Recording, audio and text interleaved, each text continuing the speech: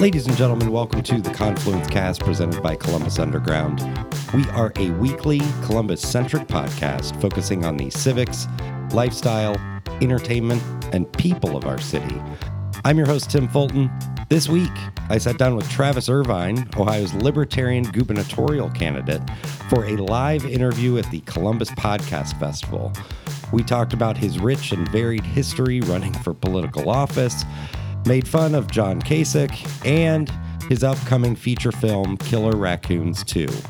You can get more information on what we discussed today in the show notes for this episode at theconfluencecast.com. Also, The Confluence Cast is on Patreon.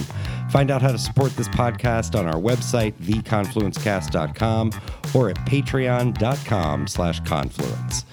The Confluence Cast is sponsored by Little Rock Bar. Little Rock Bar is located at 944 North 4th Street in Italian Village.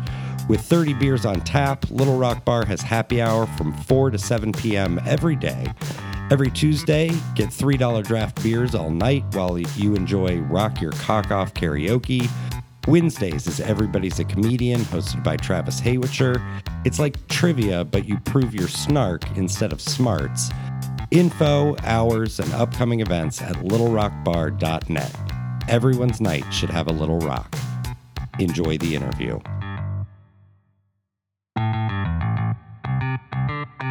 Welcome to Columbus Podcast Festival, presented by Kaufman Development, where high design and a sense of belonging come together for a truly special place to live.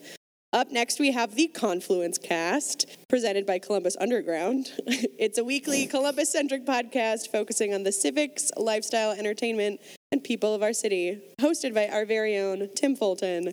Please give it up for the Confluence Cast. Woo!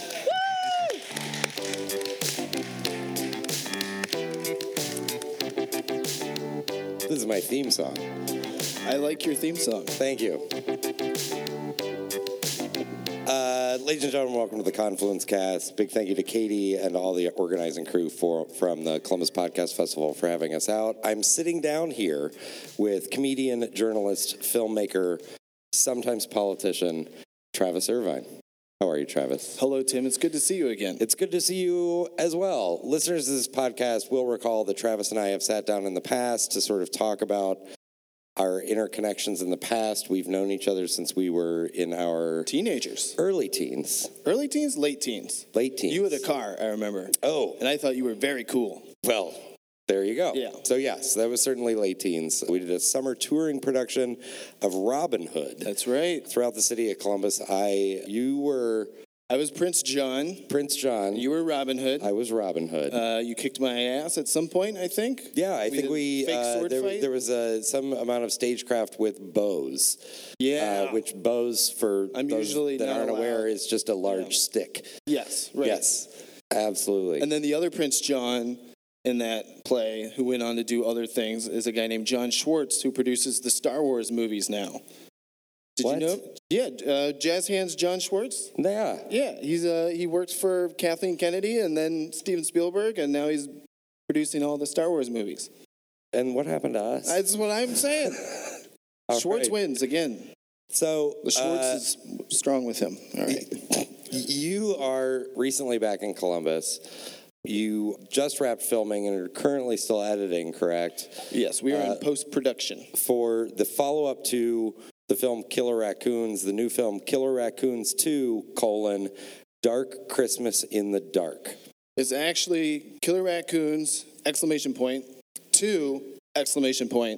Dark Christmas in the Dark. There is no colon. No colons. I apologize. No. My producers are terrified of colonoscopies, so. Can you tell us about that film? Yeah, absolutely. Basically, in the first movie we made when I was at college at Ohio University, and it was a very simple concept: killer raccoons, and they attack a campground full of college kids, and hilarity ensues. And so for years we've talked about making a sequel. We ended up being the first undergraduate movie to get distribution, which we got through Trauma Entertainment. which we got no money for, and we never Troma will. best known for Toxic Avenger. Which I noticed they're having the musical here at some point. Yes, here at the Short North Stage, they'll have the Toxic Avenger next season. Yeah. Oh, love it. So they picked up the first movie, and it's kind of like a little cult movie. You know, eventually I think they just put it on their YouTube channel. But for years we've talked about doing a sequel, and it was just going to be the plot of Under Siege 2, but with raccoons. And that is truly what you've done. That is literally what I did. When it came time to write the script, I just watched Under Siege 2 and would pause it and then rewrite the scene with raccoons and then hit play again. And I don't know if this is legal, but I'm going to argue parody. So yeah, absolutely. Well, so if you watch the trailer for the film, which we'll cut in sort of splices. We did bring one. We did bring it. The audio just wasn't working properly, but please do check out the trailer, and we'll cut in splices when we edit this. But at the end of the trailer, so it's all based on a train. That's what happens. Yeah, if anyone here is unfamiliar with the movie Under Siege 2. Please give us the rundown. I have seen it 500 times. It gets worse each time. It is so bad. I first saw Under Siege 2 when I was 12, and I had no context for the first Under Siege. I didn't know. And I remember we were in a van with the Borkin family down to North Carolina for summer vacation, and they throw in Under Siege 2, and it scared me. But then I also could tell it was a terrible movie. So I always remembered in my brain that Under Siege 2 was terrible. So eight-year-old Travis Irvine was like, I must file this away and parody file it for later. Exactly. Right. Yeah, you might need to make fun of this 30 years later. So yeah, it was a no-brainer for us that we wanted to make this movie. But one thing we did do that I am glad we did, we pulled in other bad action sequel plots as well. So Die Hard 2, which most people regard as the worst Die Hard until recently. Until modern times. Until modern Die Hards. Right. Basically, people, the suggestion was if we bring in Die Hard 2, then it becomes a Christmas movie. And on the train, we use this train in Nelsonville, the Hocking Valley Scenic Railway. Nonprofit, great train, super fun. And they do summer rides and they do Christmas rides, and that's kind of their big thing. And we were thinking about doing a summer movie, but then we were like, hey, wait a minute, you sprinkle in some Die Hard 2, and then you've got Die Hard 2, Under Siege 2 with raccoons. And for those that don't remember Die Hard 2 is the one based at the airport, right? Yes, that's the other fascinating thing about Under Siege 2 and Die Hard 2. They're both the plot. Transit. Yes, both transit, and then we also threw in a little Speed 2, which is on a boat. So you got them all mixed together. But the nice thing is about all three of these movies is someone in the 90s in Hollywood was just like, computer villains are hot right now. So all three of the villains are just using computers to hijack transit. So they hijack the train, and then they hijack a satellite. They hijack the airport, the Dulles Airport in Die Hard 2, and then a speedboat or a cruise ship in Speed 2. So your bad guys are usually just close up of their face, and they're making a creepy face, and then they cut to these terrible 90s graphics, which is just literally like, boat goes faster. Bridge falls down. Yeah. At one point, this is the last bit of nerding out I'll do on Under Siege 2. But on the first thing that Eric Bogosian, famed New York monologuist, Eric Bogosian, as your chief bad guy in Under Siege 2, he uses the satellite that he hijacks from the train to blow up a weapons facility in China, and they literally just dissolve to like a building on fire and then dissolve back to Eric Bogosian. Just like, what? You just blew up a part of the world. I did it. And then, they had run out of money at that point in post. Yeah, at some point someone was like, this will work. Right. Since you've last been on the podcast, you were still living in New York at the time. You've been doing a lot of work for Vice. Yeah. Whom else have you been writing for / doing video production for? The nice thing is being back here, I've been writing for Columbus Free Press. Mm-hmm. I saw a stack of copies out there. Be sure to grab one. And then I've been writing for ColumbusUnderground.com. I don't know if you've heard of it.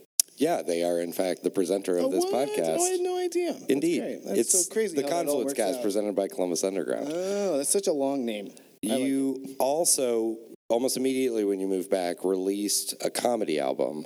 Yes. Oh, my God. It's funny you mention that. You know, journalism school, they taught me always bring props to podcasts and radio shows. This is the album. This is called Guy from Ohio. It was recorded at the lovely Mad Lab Theatre. Mm-hmm. You spell it with an R-E, not E-R. And I'm really happy with how it turned out. It's produced by On Tour Records out of Kentucky. They do a lot of like regional guys. Stuart Huff is a comedian. He was kind of the inspiration for the Liberal Rednecks. So I'm on the same label with him, and I'm really, really happy with it. Yeah, it came out June 30th. We did the big party. We did the big party. Little Rock, and yes. you So some interesting promo. Indeed. So I do marketing for this bar in Columbus called Little Rock Bar, and Travis came and did his launch event for the album there, and I was monitoring social media and got a notification on Facebook that someone had shared the event, and I clicked through, and it said, Roger Stone has shared your event.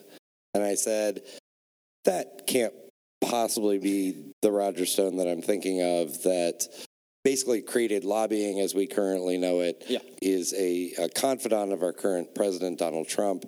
And so I immediately texted you and I said, is this a joke? And your response was, I don't know if you recall, your response was, no, I consider Roger a mentor. Oh, yeah.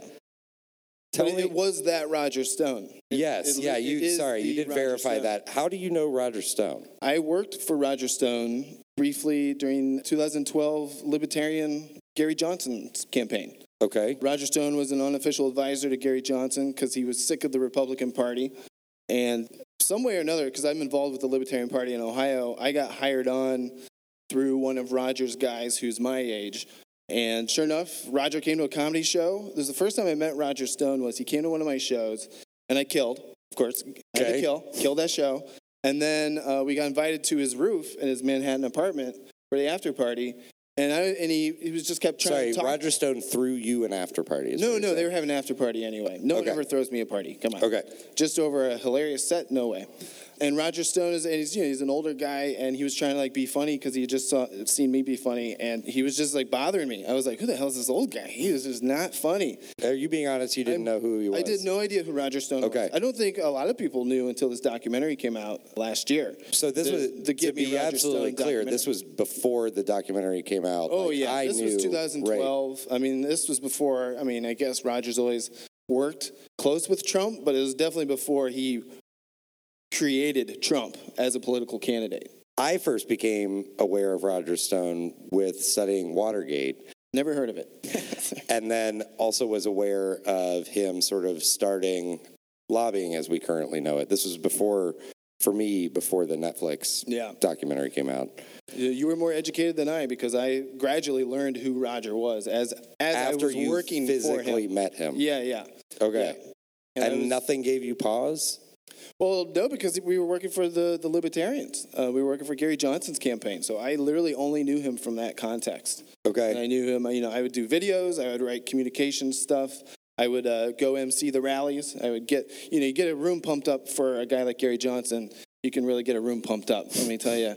Just a bunch of awkward Libertarians in bow ties, But they're the best, And Gare Bear is such a sweetheart, by the way. I know he got a tough rap after 2016, but he just reminds me of a suburb dad who was successful, and then he goes and runs triathlons and then runs for president.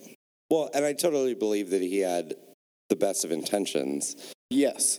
I want to move on to talk about so you've been involved in libertarian politics for over 10 years at this point. Yeah.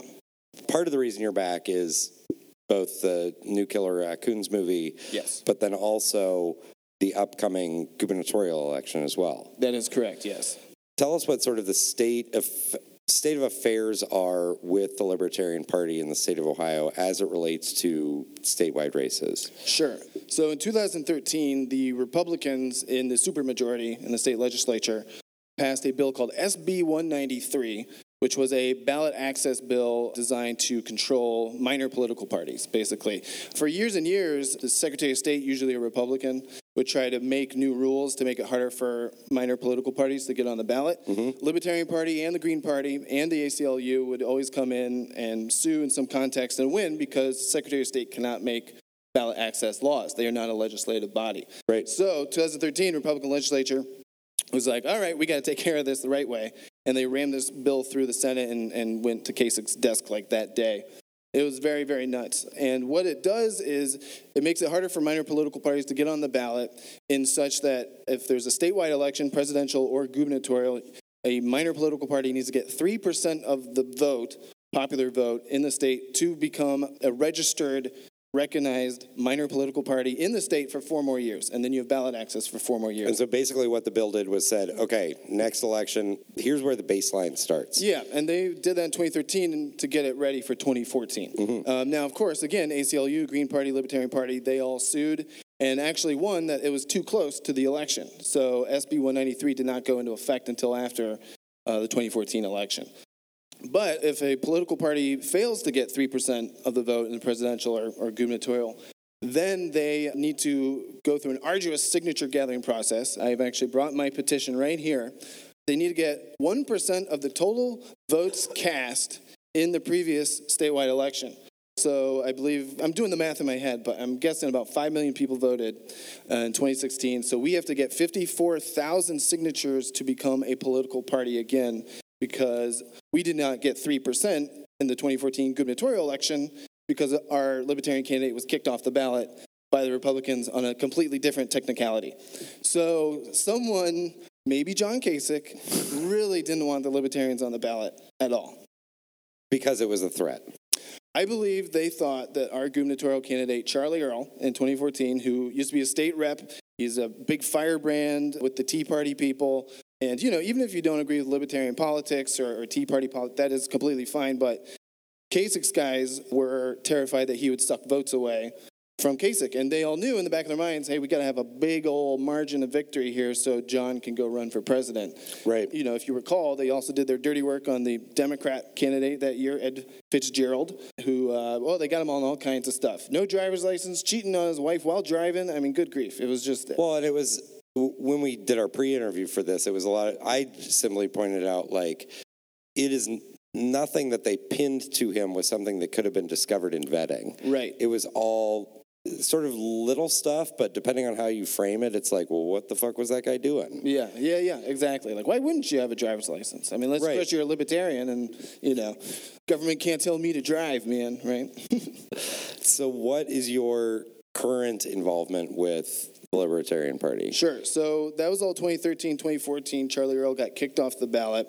A lot of libertarians voted for the Green Party candidate. It should be noted, yeah, the Green Party candidate is... She got 3%. And she's in automatically. Yeah, so Green Party has ballot access until this year. Now they got to get the 3% again, though. And this is what's so stupid about SB 193 and just blatantly unfair, is that if they don't get 3%, then they got to do everything that the libertarians are trying to do now. So I am involved in that I am gathering signatures, but then I've also been tapped to be the gubernatorial candidate myself this year and try to get the 3%. And the only reason they did that is because I've run for office before, ran for mayor of Bexley in 2007, got 5%, and ran for U.S. Congress with the Libertarians in 2010, and I got 4%. So I'm just keep going down, and I hope I can get them their 3%. That's the goal here. So again, there's, for those that aren't aware and haven't listened to previous episode with Travis, you've run for mayor of Bexley before. Yes. Run for Congress. There is actually a film, American Mayor, that you can check out on Amazon Prime. Yeah, absolutely. Please do. I get 2 cents every time someone just watches it, and if you leave it on loop all day, I think I get 5 cents. You figured this math out? No, I don't. Okay. We get like a check for like $2 every That's nice. few months. I know, it is nice. Yeah. It's like, that's a nice group cone. Yeah. So at this point, there are 2 barriers of entry for you being on the ballot, right? Yes. There's one. The signatures. 54,000 signatures. Yes. And they have to be 54,000 valid signatures. Valid signatures. So what's the goal to, what do you actually think you guys need to get to in order to... Well, fortunately, I mean, the Libertarian Party, both the national and the Ohio State Party, are completely on this because this is very important. I mean, the Libertarians and Green Party, really, you know, you think about it, half of their battles are just getting on the ballot. Because, you know, different states, like, it's hard for the Green Party to get on the ballot because the Democrats are trying to keep them off. You know, it kind of works both ways. So the first battle is to get the 54,000 valid signatures. You usually got to turn in like 70,000 valid just to be safe for any technicalities. We're right now, we just crossed the 54,000 valid signature threshold. Great. Using a tool with the Secretary of State's office, and we have 80,000 raw. So we're in the home stretch, but we're hoping to get, you know, this last at least 10,000, if not 15 valid to turn in. And then once those are turned in August of this year, then I have to get 50 signatures of unaffiliated voters, not with any political party, and to get on the ballot for governor. And that all needs to be authorized by a Secretary of State who does not want the Libertarians on the ballot in any way, Mr. John Husted. So, who is also running to be... he's trying to be the lieutenant governor. Right. Yeah. So it is a process. It is a huge process. If we're successful by August, then we'll have a good time. Then we'll just go into campaign mode and do what I usually do. But you think it is all farming until that point? I mean, it's just all uncertain. I mean, we could turn in the 54,000 signatures, and they could find a technicality. Just, they could make one up. That's what they did with Charlie Earl. When he turned in his 1,200 valid signatures to get on the ballot for governor, he needed to have 500. The technicality that the Republicans got was that our signature gatherers didn't disclose their employment information, which is like a technicality that's never been enforced before. But they managed to pull that off. And they the argument being these folks were paid to collect signatures. Yeah. And they didn't upfront disclose to anyone that they were paid. Something like that. Is some technicality, again, that's just never been enforced. And the way they were able to do it, the Supreme Court case is stupidly fascinating, where the Republicans found a guy who was registered libertarian, paid for his lawsuit to sue the LPO over the signatures to say they're not valid. These bills went up to hundreds of thousands of dollars. The Republicans were secretly paying those bills, and this guy was called by one of the Supreme Court justices a guileless dupe in a plot, basically, to kick Charlie Earl off the ballot. But still, it was passed. It was, I mean, the court case would have dragged out past the 2014 election if Charlie Earl's campaign had chosen to keep going with it, so it was irrelevant by September. Got it. Yeah. And there is another sort of barrier of entry for you. At this point, you are not the candidate for the Libertarian Party. Thank you. We need more barriers to run for office in this country. There are 3 now. There are now 15. I've lost count. I need to win the straw poll at the Libertarian Party of Ohio's convention, state convention. As of this recording. Yes. It's it won't be official till 3 months before the general election, which will be early August. And so then what do you believe happens? Well, because you said then you do what you do. Yeah, I do my campaign thing. I want to visit all 88 counties. Okay. I just want to, the nice thing is with the primary, you kind of got Cordray and DeWine, who are both very boring, predictable political candidates. And, there's going to be spillover. Usually the Libertarians get spillover from guys, folks who are like disappointed that Kucinich didn't get the nomination, right? Like we'll go to the left on criminal justice reform with Cordray, basically. That's kind of Libertarians go. You legalize marijuana. You let nonviolent drug offenders out of prison. You give them their voting rights back. And the death penalty. That's So progressives like those things about libertarians. And then I got Mary Taylor's people who are all scared of Mike DeWine and his gun control. And so we're going to also pull in probably a lot of pro-gun, pro-Second Amendment voters. So you literally are getting the far left. And the far right. And the far right. That's the people who tend to show up for libertarian elections, yes. What's the relationship with the Green Party at this point, then? The Libertarians and the Green? I mean, yeah. I do know their governor candidate, Connie Gladwell Newton. Yeah. She's a very nice lady. I've seen her Great attorney. At debates. Yeah. And, but... No, beyond that, I mean, we're just in the same race in that I hope they get 3%, and hopefully they hope we get 3%, Hopefully Cordray and DeWine are so boring that people actually show up and vote for minor political parties, because this is, in Ohio, it is now worth it. We do need that crucial 3% to even give you another option on the ballot for the next 4 years. I guess the thing that's disconcerting to me is this will continue to be a fight, and it will continue to... Every 4 years, unless we overturn SB 193 somehow. Which is unlikely given the makeup of the state legislature. Well, yeah, I guess so. And so, to be absolutely clear, you intend to run for governor. Yes. You don't intend to win. Well, you never know. The minimum goal is 3%. Okay. But hopefully you get way more than that. And obviously. So do you believe, given the conversations that you've had with folks at the Libertarian Party, that you are being brought on literally, simply to drum up enough support? They don't have higher goals than... Well, I mean, no, I wouldn't. I mean, they'd love to see 5%. They would love to see 5. Nothing happens then. Yeah. They don't get another 2 years added to it. No, they don't. I guess you're right. Yeah. Okay. Yeah. So we got to meet the technicality of 3% minimum. And the reason, they tapped me is because I've run for office before. I've done this before, and I've gotten them what they needed before. So, all of those factors lead into it. And again, in the past, you've only been an endorsed candidate, not the actual candidate for the party. You mean for governor? Or? Yeah, no, for the mayor's race for... Right. And it was actually only for Congress that you were endorsing. Yeah, because the Bexley mayor's race is nonpartisan. Actually, that was a fascinating race. If you see the documentary, American Mayor on Amazon Prime, available now, go loop it. 2 cents every time. 2 cents every month. I was endorsed by the Franklin County Libertarian Party and the Central Ohio Green Party when I ran for mayor of Bexley. So, there you go. I think the joke was 2 fringe political parties came together for one very fringe candidate, as we like to say. And I ran against 7 other people for Bexley mayor. So getting 5% in that race was actually a pretty big deal, except when you actually look at how many people voted. I got like 200 votes. You know, the 18-year-old kid got like 46 votes. So, and there were, in terms of the rank, you were not last place among those 7. No, I was 6th place, yeah. You only beat the high school kid? No, I beat the gay guy and the high school kid. Bexley apparently very anti-gay. I could not believe it. Apparently. Yeah, because they voted for me over. Anyway, I had dreadlocks. I was living with my parents. It wasn't the best. It wasn't the best campaign. Yeah, I should grow my dreadlocks back though. I think. You think? Yeah. Well, I also had dreadlocks when I ran for Congress. Remember? 2 times in my life, I've been a white guy with dreadlocks, and I am sorry for that. I did not learn my lesson the first time. But also, both of those times... I ran for election. I was running for office. And we made videos where I cut my hair. And I was like, this is what I'm going to do to the federal budget. It was great. I mean, libertarians loved it, but you get the idea. I do. So along those lines, what happens after August? You're going to tour all 88 counties? I would love to visit all 88 counties. And our strengths of the campaigns I've run and been a part of, and then my own, has always been earned media. We make these videos, these campaign videos that are not overly jokey, but they're fun and entertaining because political videos could be pretty boring or nasty.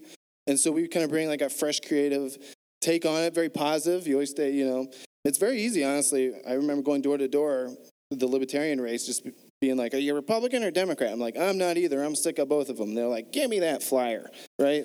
That's usually, most people identify as independent, That's what makes Ohio the swingiest of all the swing states. That's what they say. That's what they say. So our videos, when I ran for mayor of Bexley 2007, 2009, Jay Leno put my jingle that we made, he put it on the Jay Leno show, not on the Tonight Show.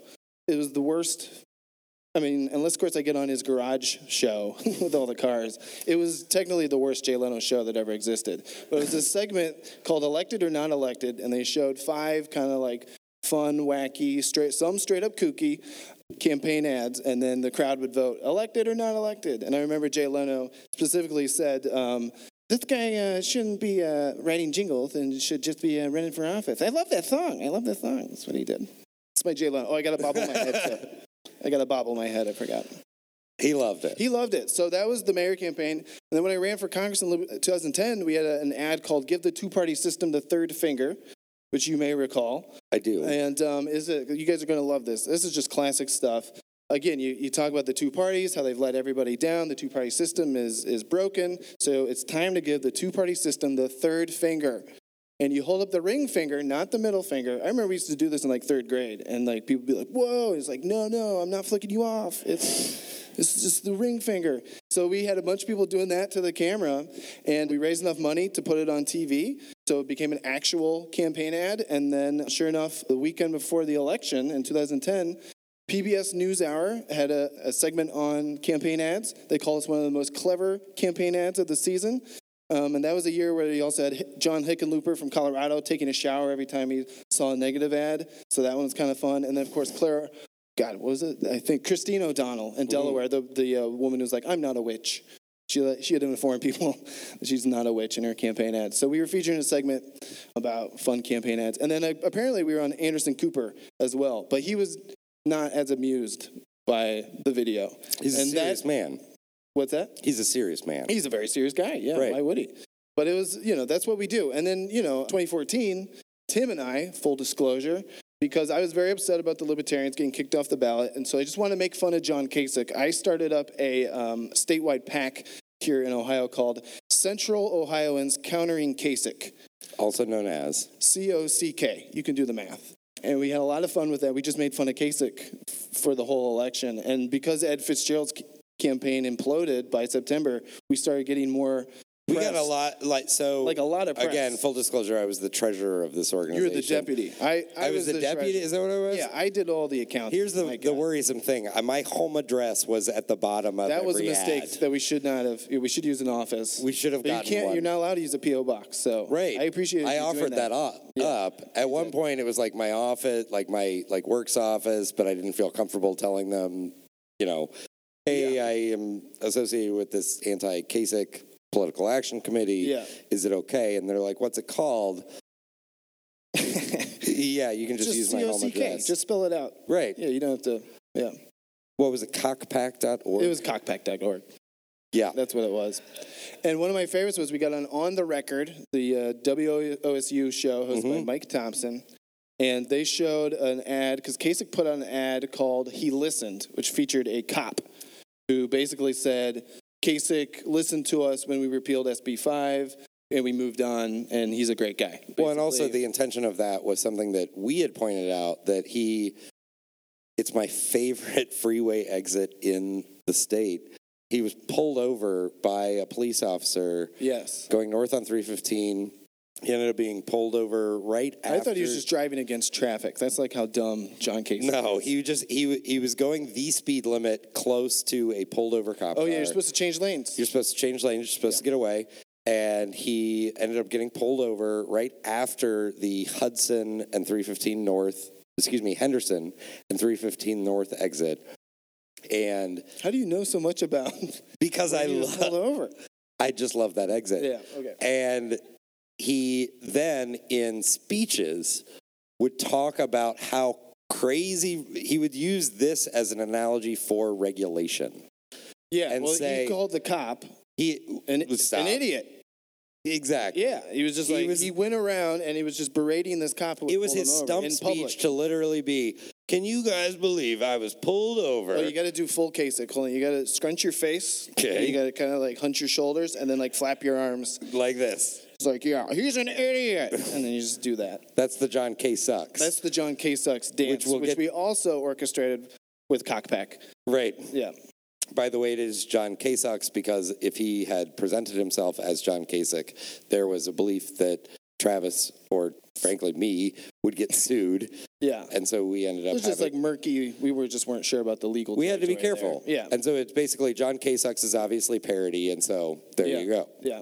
But yeah, literally this event, he was pulled over by a police officer, totally valid reason, that was actually based on the safety of other police officers. Right. And part of his stump speech ended up being, can you believe these people pulled me over? And he over and over and over again said, he's an idiot. Yeah, yeah. So that's what our video. Handed to us. That's what our video made fun of. We got my friend who's an actor to play a cop, and he just focused on how John Kasich called him an idiot, basically. And this is the one that got on WOSU's On the Record. Because at that point, again, Fitzgerald's campaign was like toast. So they put it on. So they needed something to talk about in terms of the election. We were just churning out anti-John Kasich content while everyone else was falling flat. So, and I remember the Republican commentator they had on the show. It was so funny because I wanted them to say our name. The group was so bad. I was just like, come on, say it. It's put out by a group here out of Central Ohio. They're so close. Political action committee that seems to be against Governor John Kasich. Yeah, and I remember the Republican guy was just like, yeah, I don't know if that's because we got like thousands of views on YouTube within a day or two. But the Republican guy was like, I don't know if that's really going to do anything. It's run by some kid out of New York who works for Obama and MoveOn.org. Because it highlights my time when I liked Obama and I just trying to make videos for MoveOn.org. So. Right. Well, and it's easy to do that. Especially for someone like you. Yeah. And I think that's what's going to be interesting with the gubernatorial race is they are going to be able to point to, well, I did it super quick. Affiliated with Roger Stone. Yes. Affiliated with Gary Johnson. Yes. That's not a bad thing considering. Those things are good with Trump voters. And then also Gary Johnson people. Right. Yeah. But also like your work with the Vice Network. Right. Which was all pro Bernie Sanders basically. Okay. A lot of my videos were blatantly pro. Are you worried about being discredited? What? I think I've done that enough myself. You don't need to do it for me. Good grief. I mean, look, again, I've been politically independent. I mean, I was kind of raised Democrat, but I think after the Bush-Cheney years, what turned me on to libertarianism was this guy, Ron Paul, who inspired a bunch of millennials to be more libertarian, because he was basically an anti-war, pro-civil liberties Republican in the 2008 debates. Right. And he got a big back and forth with Rudy Giuliani about 9/11 and, whether it made us safer or, because they're cracking down on all the civil liberties. And so he voted against the Patriot Act, just like Dennis Kucinich and Russ Feingold. It's kind of fun. And it was 4 total, right? What's in that? the House that voted against? Yeah, I think so. It was very low, and Russ Feingold was the only guy in the Senate.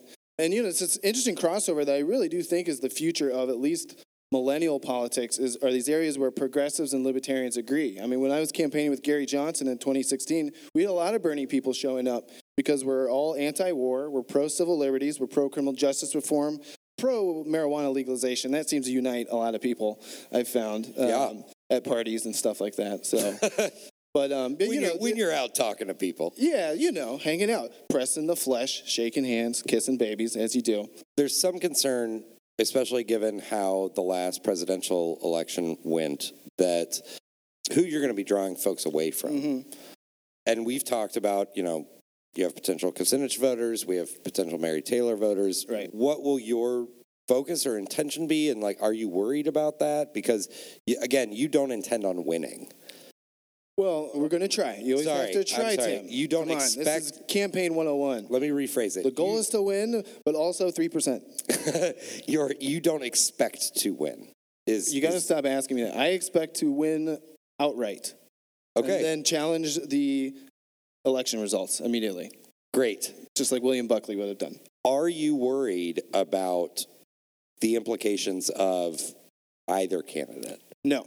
With Gary Johnson specifically in Ohio, he got 3% of the vote, which technically, again, thanks to SB 193, he was not on the ballot as a libertarian. He was on the ballot as an independent, so that did not count towards ballot access for the next 4 years. It should have, but it didn't. But Trump won Ohio by 8%. I mean, it wasn't even close.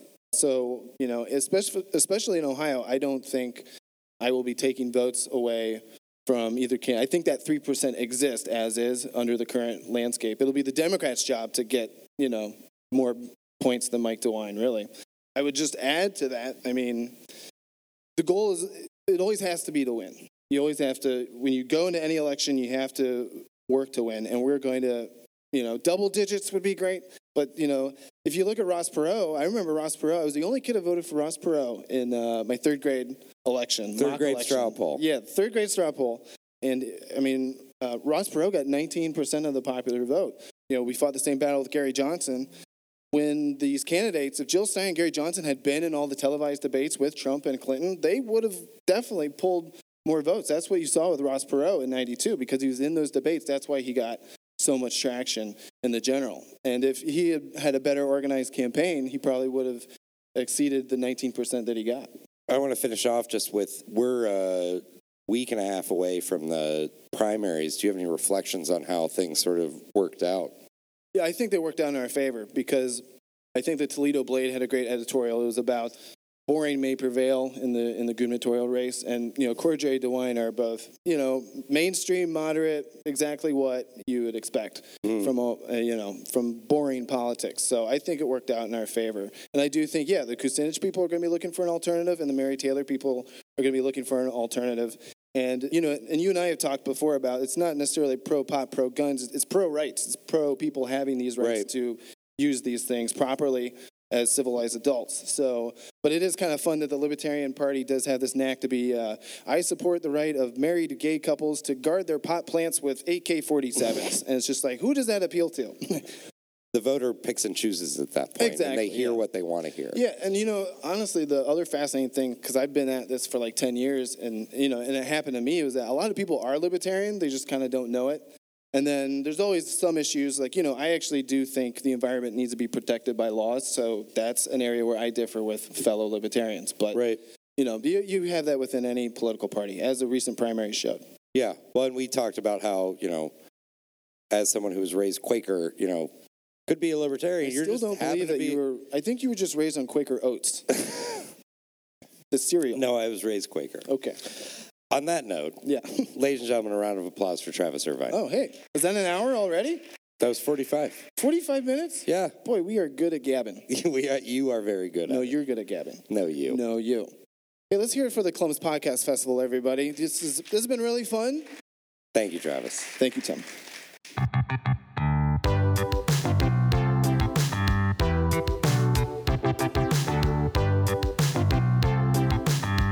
Thank you for listening to the Confluence Cast presented by Columbus Underground.